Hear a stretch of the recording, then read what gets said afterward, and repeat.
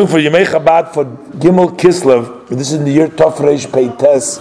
That was the Tanoim. The Tanoim, that means when people decide to make an engagement. The formal engagement is called a Tanoim. People would actually write a document. Today it's not so popular to do it ahead of time. Today, most of the time, we do it right at the time. We write the Tanoim at the time of the day of the wedding. That's the way it's done today. You talking about? No, that's besides the ketubah. That's for the marriage. But we're talking about agreement to get married. It's an official engagement. So you write a document and the obligations of the two parties and the parents of the both parties to provide for the needs of the marriage and for that they'll see to it, and just general agreement to get married, etc. Today it's mostly done at the day of the wedding, done. But in the olden times it was done earlier by the Rebbe. The Rebbe got married on the 14th day of Kislev. But the Tanoim, those document was written on the 3rd day of Kislev. They used to make a ceremony, a party, a celebration in honor with the Tanoim. And that was the Rebbe's Tanoim with the Rebbetzin, Chaya Mushka, the middle daughter of the previous Lubavitch Rebbe, Rebbe Yosef Yitzchak. That's the day which the Rebbe became engaged officially. The Rebbe was actually engaged before when they left. This was took place in Riga, in Latvia. The Rebbe actually was engaged. Sort of the agreement, the understanding was even back while in Russia. In Leningrad, the Rebbe became very close, and it was understood that he was going to marry her. But the official Tanoim took place on the 3rd day of Kislev. As I mentioned earlier, that when the previous Rebbe was going out, and he had to provide a list of all the relatives who he wants to go along with him. So when it came to the Rebbe, he said the Rebbe is going along with him. He said, what was his title? What's the Rebbe's relationship? He is the future son-in-law. He wrote in the Rebbe. So the government, they said over there, why do you need to take along a son-in-law from Russia? Why don't you'll find a son-in-law over there, you'll find somebody else outside of Russia. The Rebbe said, a son-in-law like this, I'm not going to find anywhere.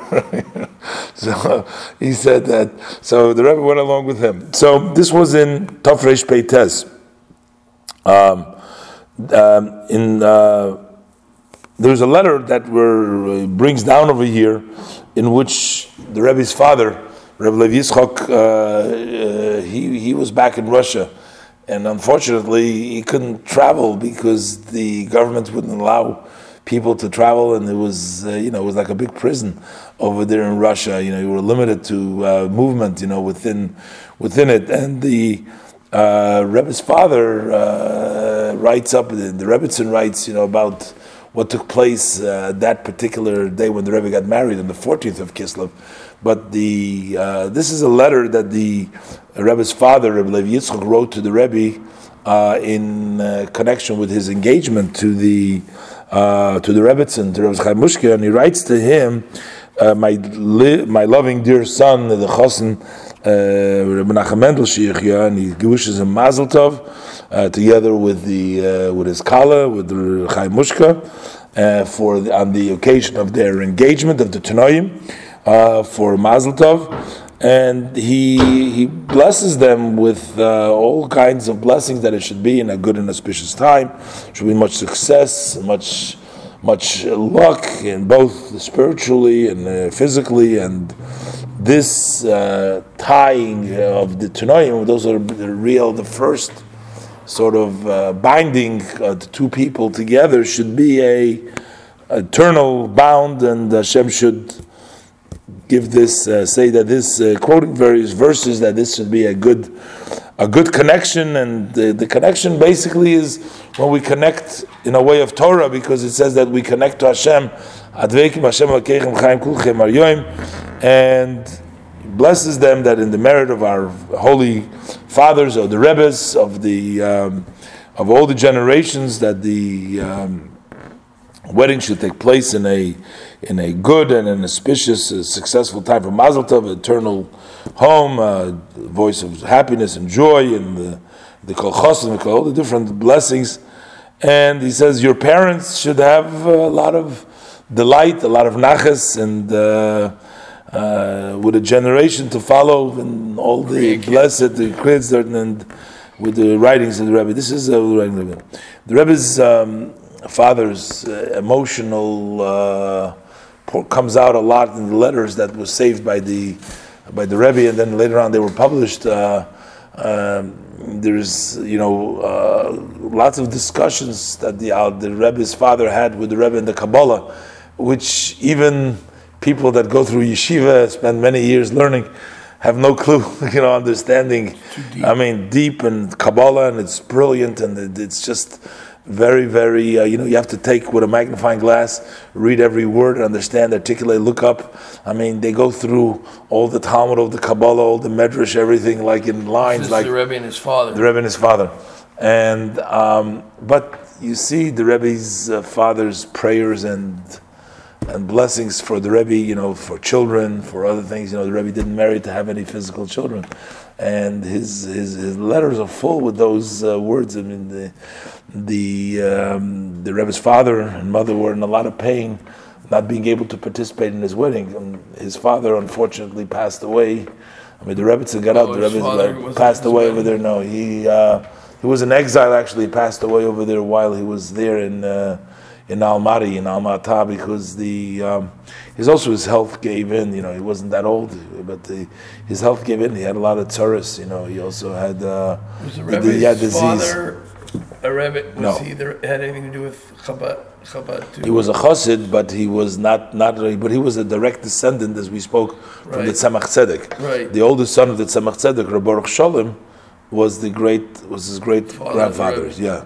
And the Rebbe was his grandfather's grandfather was Reb Baruch Sholem. But why didn't the Rebbe's father become a Rebbe? No, he wasn't directly. He was from another son, because Reb Baruch Sholem did not. He remained. He did not want to accept leadership. He did not become a Rebbe. Right. The Rebbe became the Rebbe Maharash. That was the youngest of the sons of the Tzemach Tzedek, who became the Rebbe. That's the way the Eibishter wanted it. That's the way Hashem wanted it, and that's the way it was meant to be. Who are we to ask? To understand these things.